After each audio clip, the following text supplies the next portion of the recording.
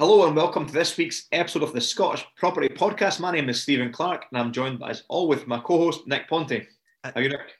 Yeah, really good, Stephen. Excited to introduce this week's guest. So his name is Gary Wells. He's actually a former professional football player. So a really interesting backstory. He went from playing for, Hearts, Kilmarnock, played at top level, through to now investing in property. It's interesting because I really like his honest, genuine story as well. And you think you've come from a professional football player, he's bags of money in the bank, he's started investing into property and he's going to grow a portfolio massive. But they didn't get the right financial education during his kind of football career. So he didn't actually start with any money in property, which would be kind of contradicting the popular belief that they would start with money. He didn't. So he's went about it and built up from scratch, which I think is really good. Yeah, no, he's really down to earth guy, and you'll hear that from the podcast. And it was a great chat. Him and his wife, Michelle, built up a good brand. It's called Haim Property, which I love. You love it as well. And they're on Instagram. They're doing their thing. They're doing their buy-to-lets. They're doing their essay. He's obviously just started out in, he's actually an estate agent before. He had quite a lot of experience as a valuer working for a big corporate estate agency, and now he's set up as his own independent estate agent with Keller Williams, which is a big American brand. So we talk about that as well and why he did that and kind of his reasons for getting into property. So I think you guys will really enjoy it. We'll just cut to the interview with Gary. Okay, welcome to the Scottish Property Podcast. Gary Wells, how are you doing? I'm very well, Nick. How are you? Brilliant. We've got Stephen Clark here as well. Brian, Gary, thanks for joining us. Really looking forward to our chat today. Yeah, thanks guys for having me. It's a real privilege. Looking forward to it. You put out some good content there on Instagram. You've got a brand called Haim Property, is that right? That's right, yeah. No place like Haim. I like it. It's quite catchy. And I seen you've got a wee motor that you drive about in as well. It's all branded up. So you're getting the image out there and you're getting the word out there. So we want to just take you right back to the start, Gary. Give us a little bit of background about yourself. You were actually a professional footballer to trades. Yeah. I think growing up, we've all got dreams and stuff like that. And I was a bit late to it all, but yeah, essentially I wanted to be a professional footballer from year high, so I was really lucky to fulfil that, and done it most of my career until I retired. And yeah, I think in terms of as a level, I think it was fairly successful playing in Scotland and England and Australia. So, but like all things, comes to an end or something's needing to be replaced at one stage. So I had to do a wee bit of soul searching, Nick, to be honest, after football, because you when you're in it, you just think everything's going to last forever. Everybody does, and despite coming towards the end, I just couldn't put my finger on what it was I wanted to do. So yeah, I went about and done a bit of soul searching and done some accreditations and stuff, and got some coursework done and several things actually, just to see what my next passion was, and just couldn't put my finger on it. But long and short is, I ended up in property, and then I became a property valuer in Edinburgh, and one thing led to another, and thought next thing should be. See, with the football, I'm really interested to go into the footballing background. So you played at the top level. I mean, you were with Hearts, Kilmarnock. What was your best kind of most successful kind of stint, would you say? I think I started, the first professional club that I was at was Hamilton Accies. So I was there. That was Sandy Clark that signed me to go there, and then I was there for a couple of years, and I got the move to Hearts. Now that was probably the most successful move and time in my life, because it was just starting out, just a nipper really, 19-year-old or whatever. So big club, and that's when it was, that was sky was the limit after that, for me in my head. But I did take a couple of injuries that kind of knocked me down a peg or two, and I moved down to England actually after a 4-year stint at Hearts, which was probably my highlight in my career.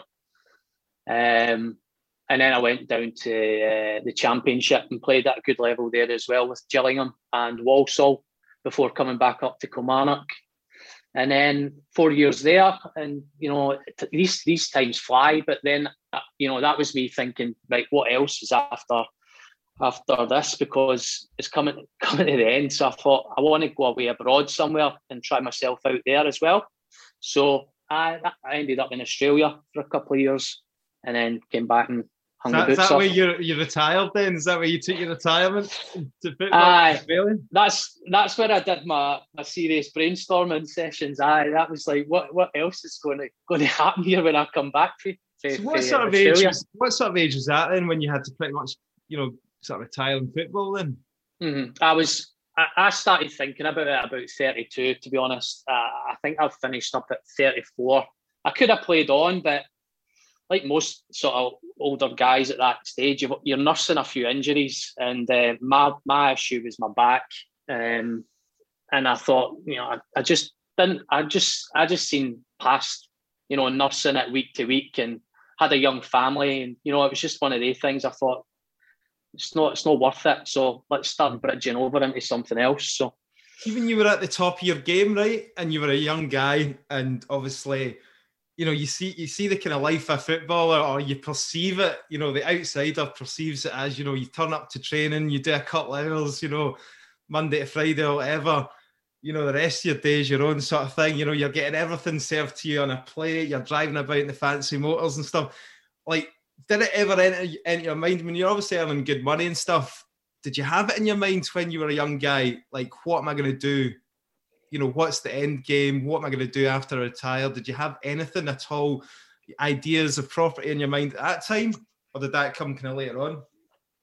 I wish I did, if I'm being honest. I mean, that would have been brilliant. Like you say, you're probably earning, a great salary. And if you had any financial IQ back then, you would have been doing a lot smarter things with your money. The quick answer is no. And whilst you got partial advice it's mainly from friends and family, isn't it? And you know what it's like.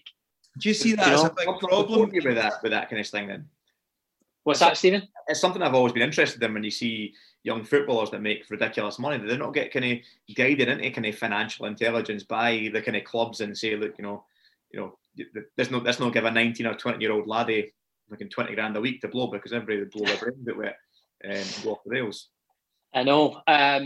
Certainly wasn't about when I was kind of going through the ranks. I know the bigger clubs did it, but if you weren't at, the big two in Glasgow or in the Premiership, it was not really. You had your agent, that kind of probably more just sent you on to some people for referrals, so he could get something out of it probably.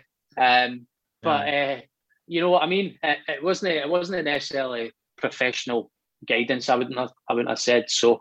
That would have been the ideal thing if I'd have started chucking money into property back then. It would have been sky's the limit. But that's not the case. But we need to get around some of these football clubs, Stephen, start getting them listening to the podcast. Do you know what I mean? Some of these young boys. That'll be Gary's niche.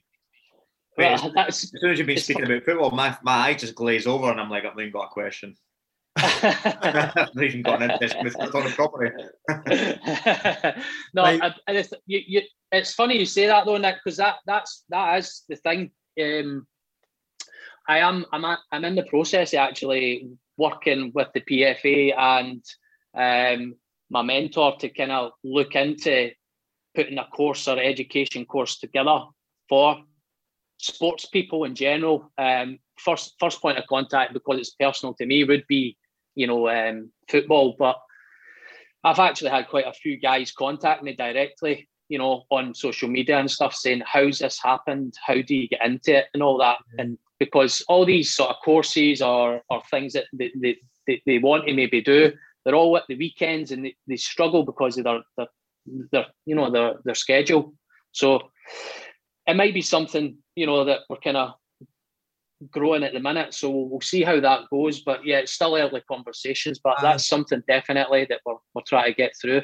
That'd be cool, because I guess if you think about it, really, what are the options when you come at the end of your career? There's not there's not a huge amount of thing. I mean, most guys will probably come like coaches, managers, TV pundits, whatever. Do you know what I mean? But apart from that, you need to go and retrain, don't you? Absolutely. I think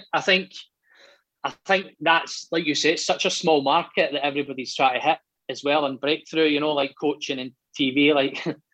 Everybody aspires to do their coaching license and get into the coaching, but even that, I just thought, for security reasons, I just didn't like the idea of year to year, how's it going to work out for the family and stuff like that. I just thought, I just want to look a bit further ahead, and I took the long way around, but I feel like we've got there. Cool. So you're living in Australia, right? You're what? You 32? You met your wife at this point, your partner? Yeah. Michelle came over with me. We weren't married at the time, but that was our sort of. We never had kids either, but so that was our extended pre-honeymoon time. So that was good. That was good. But we had good time. When was it that the kind of property started taking your focus? Did you find something on YouTube or online or something like that, or how did you get into that? Yeah. Talk us through. Well, over there, like, there's always when on your downtime, what is it you're doing? And I used to always find myself just looking at property, like, and thinking, I accidentally flipped property as a footballer because it's, you're 2-3 years at one place and then you're moving on. So that was all accidental, but I was always tidying properties up and selling them when I had to.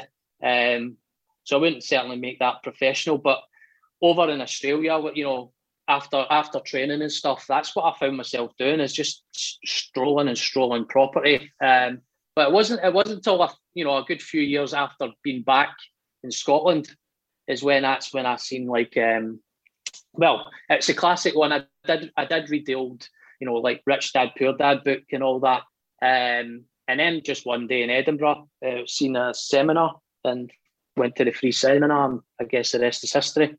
Cool. So you did do some training then? Did you sign up for the course and stuff like that?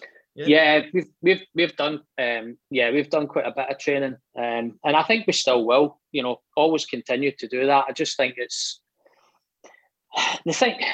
At that stage, I was a valuer. I was a property valuer in Edinburgh, and it was always in the plans to grab a couple of properties as nest eggs for the kids or whatever, but. That's been a fortunate thing, because honestly, I honestly don't think we would have done as well. It would have been very slow paced and building up, a pot and what it's like with the guys and the momentum you can build if you do it properly. So I think the education side's been really indispensable to us. Did both you and Michelle go on the education, Gary? Yeah. Yeah, we did, Stephen. Yeah, we just went at it together. I mean,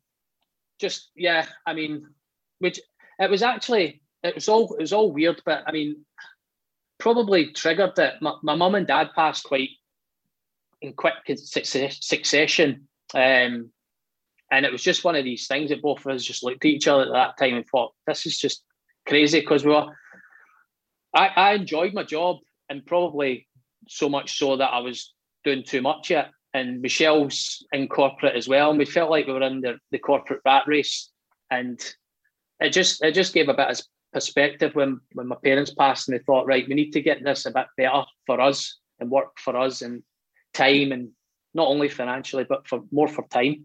And it's massive. Yeah, like we just had a young family, and that was it. It was just part of the trigger.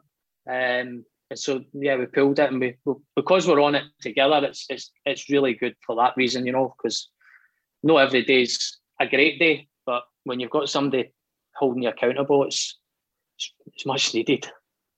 Yeah, definitely, and to bounce ideas off it and grow together as well, and be on the same page as each other, knowing where the end goal is. I think will be hugely important for both of you.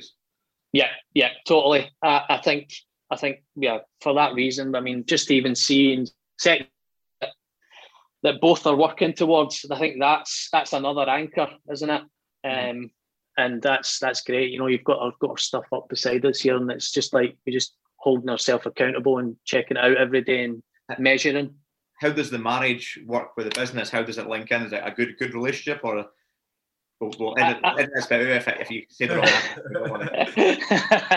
We'll be listening to this later on, by the way. So I was going to say, is Michelle listening to that? Is she? Well, I think I'd like to think it's great because we've obviously started up the additional Keller Williams business. You know what? It's just the way we can see what the bigger picture is, and you know, when the kids are down at bed at night, then you know that's us. We're back onto, you know, things to direct our future. And Michelle's better at certain things, and I'm better at certain things. And I think that's what's the good thing about it is, you know, the strengths and weaknesses are probably married up as well, pretty well. So no, I think it works really well, to be honest. You know, and if things are not great, then I can just jump in the car and go and do more viewings. So you started the brand, so you both quit the kind of corporate jobs, did you? How did that work? Did you kind of transition across gradually, or did you decide you wanted to pursue a certain strategy? Did you have a plan? What was the plan? Well, the plan was just one of us to get out our job at some point, just to kind of scale up a wee bit more. But saying that, I actually enjoyed my job, but Michelle's still in her role. She's a contractor in computing and financial sector. So she still does that alongside the other businesses. But it was me, because of, you know, knowing what I know in property already. We thought it might be best to get myself out eventually first. So we set a goal to just kind of get to the number that I was earning. Within a quick time frame, and then work on it from there. What was the strategy that kind of that helped get that foundation in place then? Just the simple buy-to-let situation. Just because we're so close to everything. I know there's bigger, sexier things that you can go to, you know, further afield, but just thought it was more or less on our doorstep. Let's just fill our boots with that, get me out at some stage, and then we can start going into something else. So yeah, we had that and as a time frame, and yeah, just buy-to-lets in Edinburgh, was it? Buy-to-lets in North Lanarkshire and Ayrshire as well. Why do you not go back to your roots, mate, in Shettleston? Well, yeah, I've never say never. I mean, there is good stuff in Glasgow as well, but I don't know. I just found that, you know, the ratio to offers, found like we were sort of, the penny was dropping in other areas. So we're not really restricted to particular areas. You know, we'll just it's all about the numbers, as you know. And what? So you had a wee bit of cash banked, did you, to kind of get yourself started and stuff? No, right. Okay, this is where it gets interesting. It does get interesting. So, because I think that's the thing, because a lot of people, you know, associate, you know, with football or whatever, you've probably already got the money to go with it. But that wasn't the case for us. Like I said earlier, like I had no real advice on what to do with my money. I mean, I was buying houses and selling them, and I've got a big family. I've got 5 brothers, so we had a good time along the way as well. So no, my money went into pension, so it wasn't. I didn't really have anything at the ready to start with. So we had to do a lot of sort of raising finance and stuff like that. So we done all that to get us going, and we still continue to do that. It's good though, mate. It helps you grow, learning that vital skill set of raising finance and not with your own pot of cash. And this was tapping into your friends and family. Sorry, Stephen. This was tapping into your friends and family network sort of thing to start with. Yeah, exactly. That just exactly that. Just letting people know what we're doing. I think once people, you know, once you document it and you're doing it starts getting easier, doesn't it? But yeah, it was always the dreaded chat that you think you're going to. It feels like you're asking people for money until you realise that you're actually trying to help people. That's when the penny drops for us, and so we've got people that kind of come to us now and just look to earn a wee bit more on on their money that's sitting about. But no, it's good. And the strategy still the same with the cash, buy to lets, kind of below market value, add the renovation, then refinance and get their money back out. Yeah, we'll still do that. We'll always try and grab a good handful of them a year just because of what they are. A solid foundation of your portfolio. But yeah, we're just taking footsteps into service accommodation at the minute. So we are venturing out a bit and aiming to get a couple of flips this year as well. But yeah, it's. I mean, we're only a couple of years in, so we're very much part of the learning process, and even looking at the commercial stuff, as you know, with yourself as well. So it's all going on. What SA kind of areas are you going for? Are you going for a specific demographics or certain area? Yeah, just anything that's kind of very very close proximity to M8s, M9s. Just looking at that, it's not tourist stuff. It's more like blue collar workforce contracting work. So so that's what we're doing at the minute. Would that be rent? Is that rent to rent, or would you be controlling these kind of properties by purchasing them? Purchases, Nick. We've done that. Although we're in discussions with someone as well just now for a rent to SA, which we're hoping that's going to come to fruition. So I seen this picture on your Facebook page yesterday of a trolley full of stuff at IKEA. It was yourself, wasn't it? It was IKEA yesterday. So it all sounds so glamorous, doesn't it? But then what is the kind of hard reality is the day-to-day of being a property investor is you end up Exactly. I mean, that's it. I mean, it's not all just there's no sexy Instagram post for sitting on a yacht somewhere. It's like, no, it's my second visit to IKEA. Try to cram it in that wee motor. You always forget something as well, don't you? So you have to go back and get a hot dog. Well, the meatballs are worth that, I suppose. No, but how was that, by the way, with the queues and all that, with it being open after lockdown? Was it mental? Was it busy? Yeah, that's crazy. It's absolutely crazy. It's just it's just slow. Like you say, if you just want one thing or you forgot one thing, you've still got that one-way system thing. It's an absolute killer. So what are the challenges, apart from like standing big queues in IKEA and all that and setting up these essays? What other things have you found sort of difficult so far with your kind of property things? Have there been any big challenges that you spring to mind? Like, you had any kind of horror stories to share? Any down valuations, or have you had any nightmare tenants? Or I've not had any, touch wood. I've not had any bad tenancies or down values. I've been quite lucky in that sense, and I know due diligence is obviously the main thing. But speaking to rich surveyors and all that before you're pushing the button, so you know your numbers. But to be honest, just maybe the usual one with a builder, just that's a classic one for me. We had to get rid of a builder who, started out with us, done 2 or 3 projects, and then, you could start to see the standards slip and the timings slip.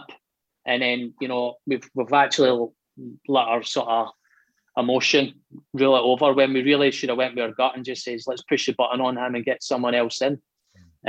But on one of our projects, it cost us a few grand extra, took us a couple of months extra, just try to juggle a few projects at a time. But that's it. I've got nothing really. Not too many horror stories. Which is probably a good thing. Sympathise with the builder one. Absolutely. Do you find that the education thing was an important aspect in kind of getting the ball rolling and getting you started at a decent momentum and getting moving? Mm-hmm. Mm-hmm. I mean, it's always tempting, like you see the guys on the telly just buying stuff, and that I've had people, say that, like, is it easy? But to be honest, I know it's a bit of a long way around, but I think the education thing is if it's not, I think you're definitely, taking a bit of a gamble, because you don't know, like these things can cost you thousands and thousands of money if you're not doing it right. So you're better to go through the channels, I personally think, and I'll still continue to as I go up, to different more complex strategies. But I think if anybody's interested in it, I would definitely say start looking at coursework and just get a feel for it. I think the thing that comes alongside that is obviously getting in with like-minded people is one of the things, isn't it? Yeah, growing your network is so important. Did you go to Gary on the education thing and the courses and that? So did you go to? Was it a big kind of train? Was it one of the big ones? Big sort of seminar, and then were you in a room with a lot of people? Yeah, it was exactly that. It was just like a big seminar, obviously telling you multiple strategies, and it's coming at you thick and fast, and you can't decide what you want to do, but basically you pick packages of what you think you want to do, and then you can play about with it further down the line. But yeah, we did that, and we kind of just picked buy to let and distressed properties and stuff like that. And so it's ever work with anybody on a more kind of personal level, like a mentor or a coach, like more kind of in a smaller group or one-to-one? The reason I'm asking this is because, obviously Stephen does his mastermind. It's very much like a smaller group. And I think from my own point of view, if I was to explore property training and go on a course, I think I would rather just go on a kind of smaller thing and just feel like I was more part of a team or a group, like a kind of mastermind thing, rather than just being a big part of a big number. I think you could see, certainly I think that's what the last year or so has done as well, is people have had to change their strategy on how they utilise their own business. So I think that's what's good now, is I can see more and more companies and people doing that and making it more a concentrated mastermind. And I think that you're spot on with that. I mean, even if it were ever to be something that we would consider, it would be something, just more, not that there is one-to-one option, and me and Michelle still continue to use a mentor one-to-one. So that is definitely something I would encourage people to do. But yeah, if you've got the smaller group, I think you'll get more value out of it. That's for sure.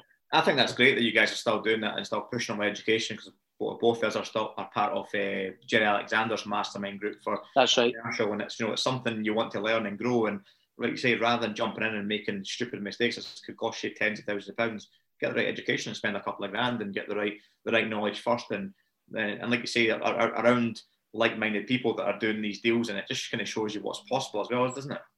Yeah, I mean that's exactly it. I mean, whether it's immediately for you or not, it's content that you've got and it's banked, isn't it? And you've got whatever it is, the coursework or references to go back on.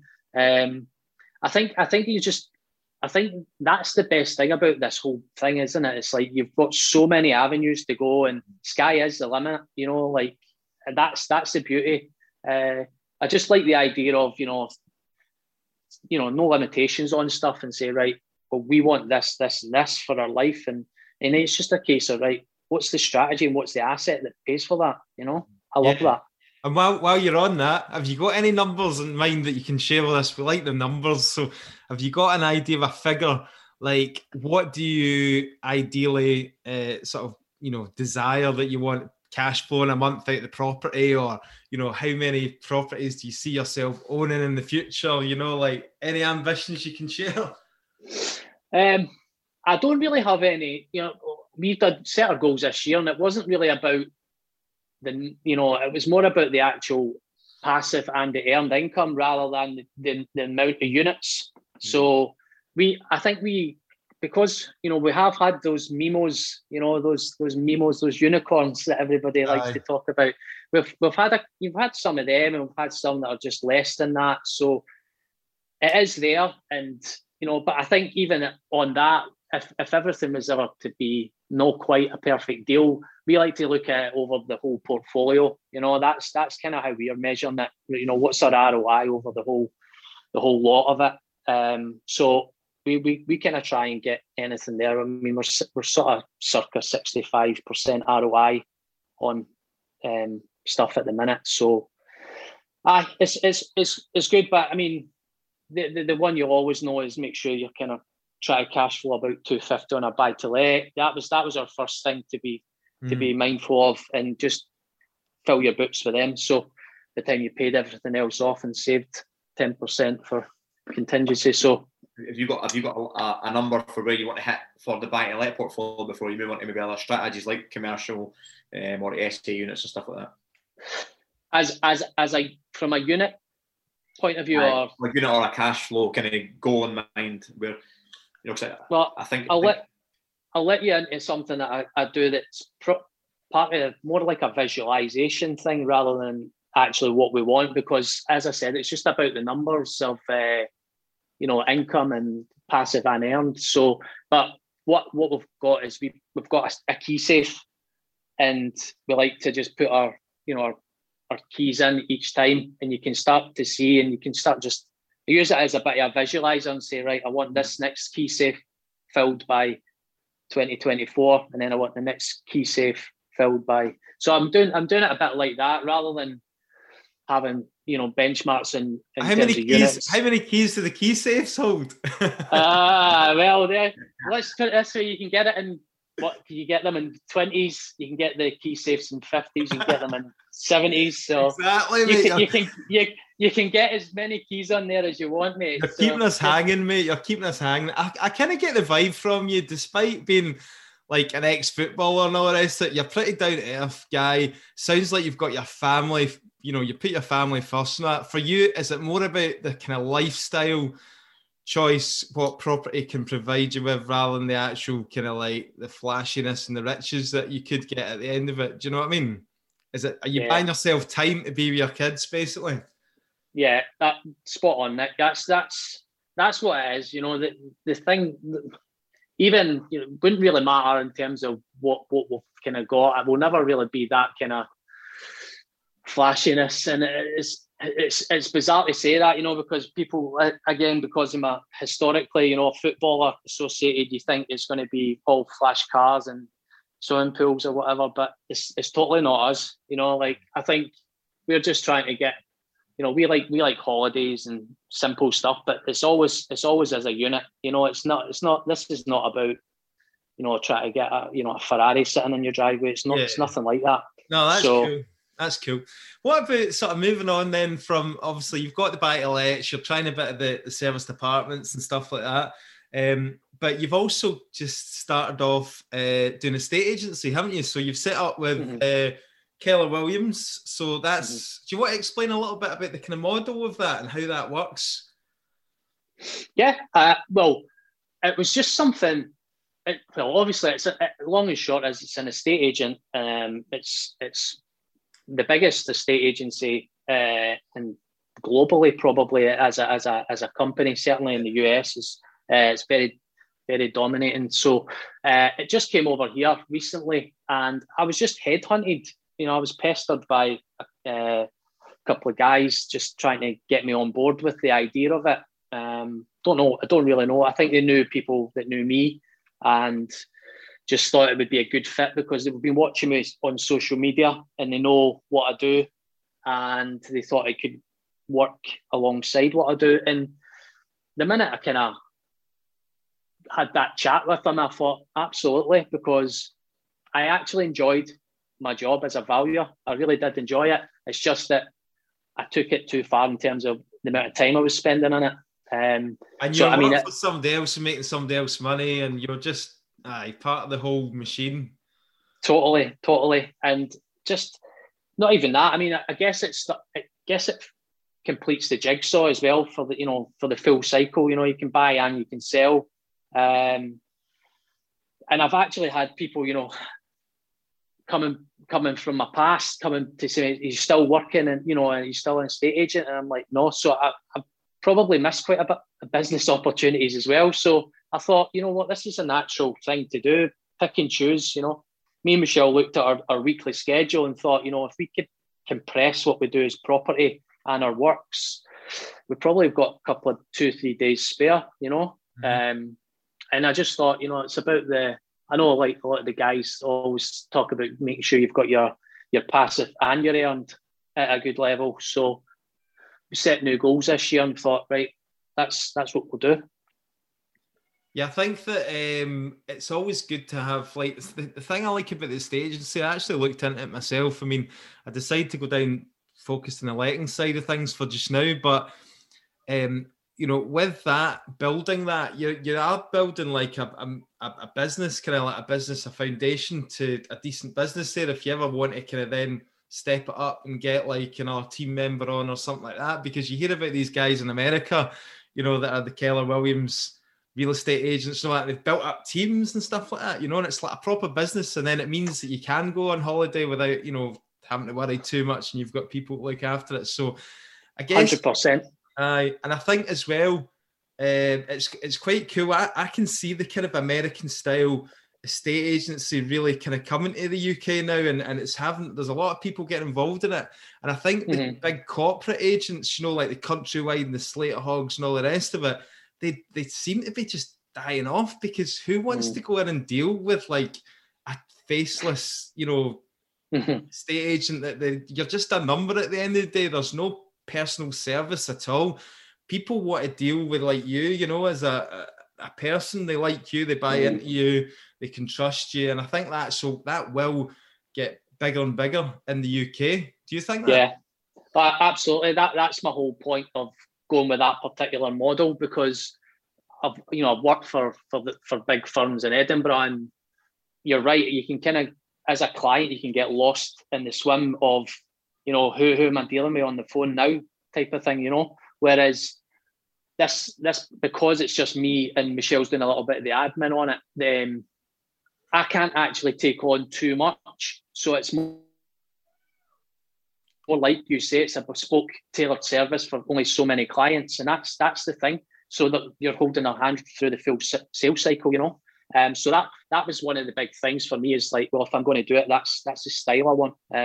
I think it coincides with my personality, and certainly all the reviews and stuff that I used to get in the past, it was more about that, you know, more personable sort of style through the service. So I bought into that idea, and you're right. I think it will grow arms and legs, because I think the market, you know, like the Purple Bricks and all these companies have had the kind of time of trying to sponge up the market, but really clients want a wee bit more than that, you know.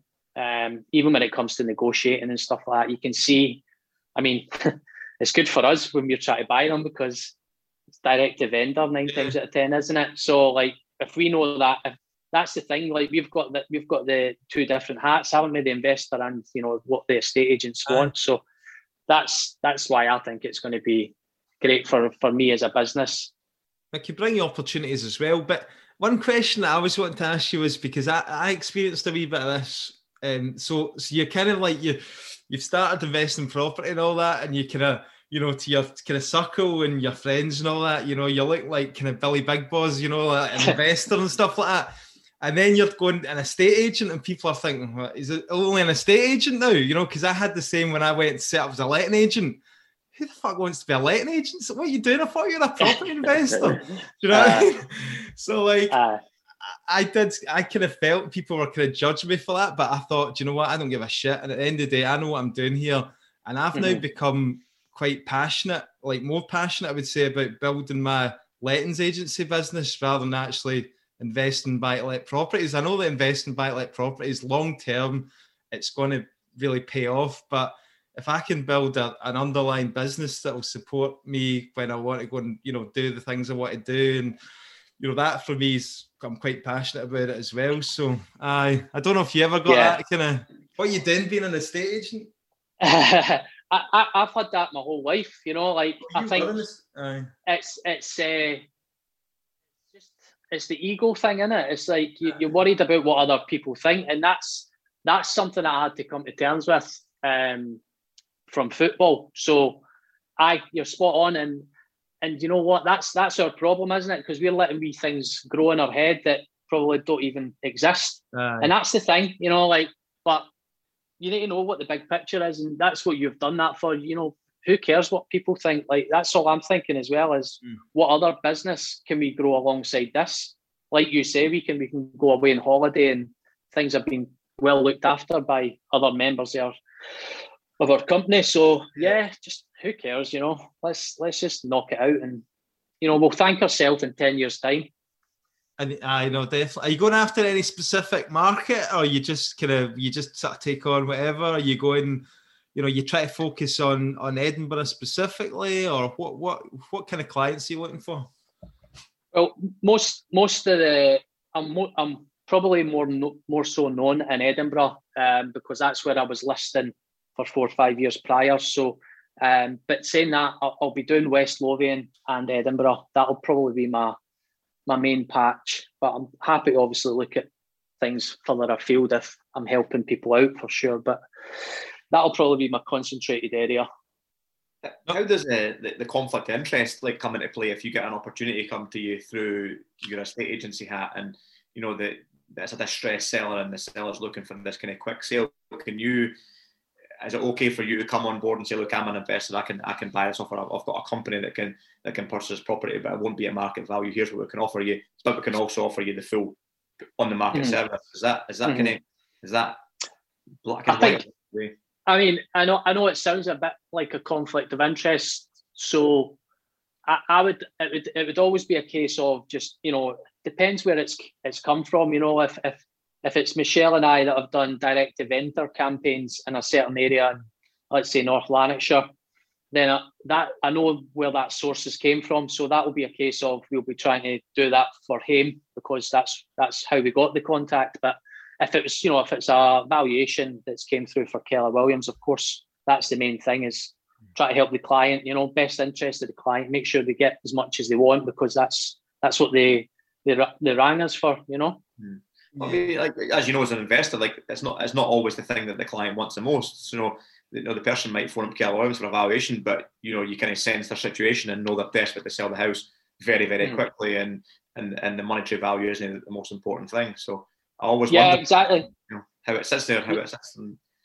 Yeah, no, I mean, if that's if that is what the client is getting to the bottom of, what's the main objective with them, what is your push button there, and let's find out if we can help you. If it is, finding an off-market source to buy it, and it's not us, then fine. We've even got contacts at, like-minded investors. So, no, you're right. I mean, I think it's just that you just go through a chain of, how we can help the client. So if the client's not wanting to go on the open market, then by all means, we can open it up to an off-market deal. But it's really dependent on where it comes from. Yeah, absolutely. I think that positions you well as an estate agent. I always kind of blows my mind that estate agents are the investors, because, like you say, it's not always a solution to put on open market. It could be they don't want on the open market. They need a quick sale. They need a very bespoke sale that only an investor can offer. So that both the hats on and can offer the best solution for the client, I think it's a great thing. Yeah, totally agree. It's just making sure that you're doing the right thing. That's the that's where it all sits, because I'm a big believer on all that. Make sure you're doing the right thing.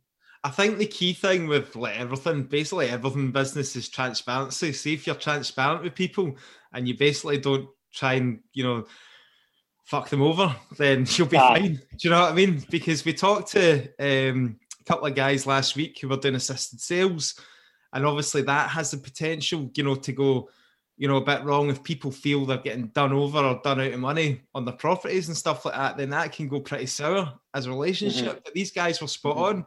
They were basically totally upfront with the client, with the seller right from the start, and told them exactly how the process went, and totally 100% transparent. So as long as you're transparent, you can go wrong. I've got a funny story with that, mate. Actually, I was just laughing when you were telling that. The two guys that I'm doing the Bridge Earn project with, from a mastermind group, they're kind of really, really nice young guys, hungry to learn, hungry to get involved in property, and they found a property up by Perth, and it was on this. They went and viewed it through the estate agent.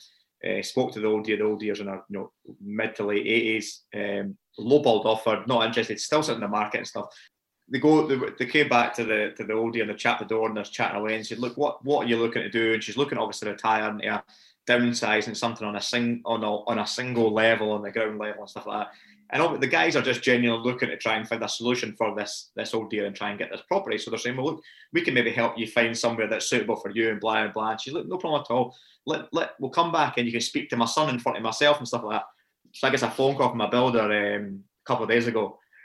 These guys that you're doing this property with, they're trying to buy a property on such and such road. And I don't know, and I wasn't too sure. So it was just this woman swearing and shouting all the like abuse at the guys on site. I'm going to kill you, and I'm going to get 100, and they're trying to rip my mum off and steal her house from her, and I'm going to my brothers. And you're like, what the hell? No, mate. This is the problem. This is the issue. Because, like, you know, we're always talking about, we're out to find the solution, we're out to help. But, you know, at the end of the day, we want to make money as well. And it's finding that balance, isn't it? Do you know what I mean? We're in business, we're trying to make money, but it was obviously completely misstrued from obviously the old dear's family that's flipped out and they were getting abused at the site. That's a front page of the Sunday Mail, that one, or the Daily Mail. Definitely. I think you've got to get witnesses into these things. Honestly, that's what I've learned that from the valuation stuff. Like when I would go out to meet, you know, an older person or that, I would say, right, I'm not want to commit you to signing it now until you actually are fully aware, and I'll do a second appointment just to make sure that the family members are comfortable with it as well. Because I think that, you know, like that's exactly got that kind of thing written all over it, you know. Yeah. That's a really, really good point, actually. Yeah. Aye. So you've got a lot of experience then. How long were you a value of? Was it McEwen Fraser or something like that? You used to watch. I was there for nearly 5 years. So yeah. Definitely know the market. I mean, that along with, you know, obviously we're talking about education and stuff like that, but that experience itself of just sitting down with vendors and sellers and stuff like that, that's obviously put you in good position as well for moving forward with your business. You know, I know see if you'd have said to me when I was playing football I'd be doing all this stuff, Nick, I'd have laughed at you, because I'm totally not like that as a character. You know, like I do my best to try and stay away from any press or, you know, social media. I'm just totally, that's right out of my comfort zone. But you know what? If we've got businesses, we need to let people know about them, and that's all it is, isn't it? Well, you've done a great job here, mate, and we've really enjoyed the interview, and it's been a great chat. So, do you want to tell people, obviously, you know, if they're looking to sell their house through, you know, get an estate agent, or if they're looking to work with you at all, where can they reach out to you? Yeah, so, I mean, if you're looking for the estate agency side, then you just need to go onto the Keller Williams website, which is www.kwuk.com, and then just type in Gary Wales, and that'll be finding your agent in there, and I can help you with that. If you want to speak to us about, you know, our own stuff, what we do, me and Michelle, you'll find us on Facebook, and that's at Haim Property UK. And also on Instagram, you'll find us on there. So it's Haim_property as well. Right, mate. Love the name, love the branding. Wish you and Michelle all the best. Thanks, mate. Thanks. Appreciate that. Good. We'll put all those in the show notes, and thanks for joining us. Brilliant, Gary. All the best. Hope everyone goes well. Cheers. Cheers. Thanks again. Cheers, Gary. See you soon. Cheers. So I hope you enjoyed the interview with Gary Wales. I know myself and Nick certainly enjoyed this chat. Really down to earth guy, similar to ourselves, a family man, looking for the bigger picture, looking to provide for his family and generations to come, isn't he? Yeah, no, absolutely. And as always, guys, if you could take a screenshot of the podcast and tag us on Instagram, and we'll share it out to our followers as well. Jump on the Facebook group, and if you have a spare couple of minutes, if you could leave us a review on Apple Podcasts as well, that would be much appreciated. Thanks very much, and see you next week.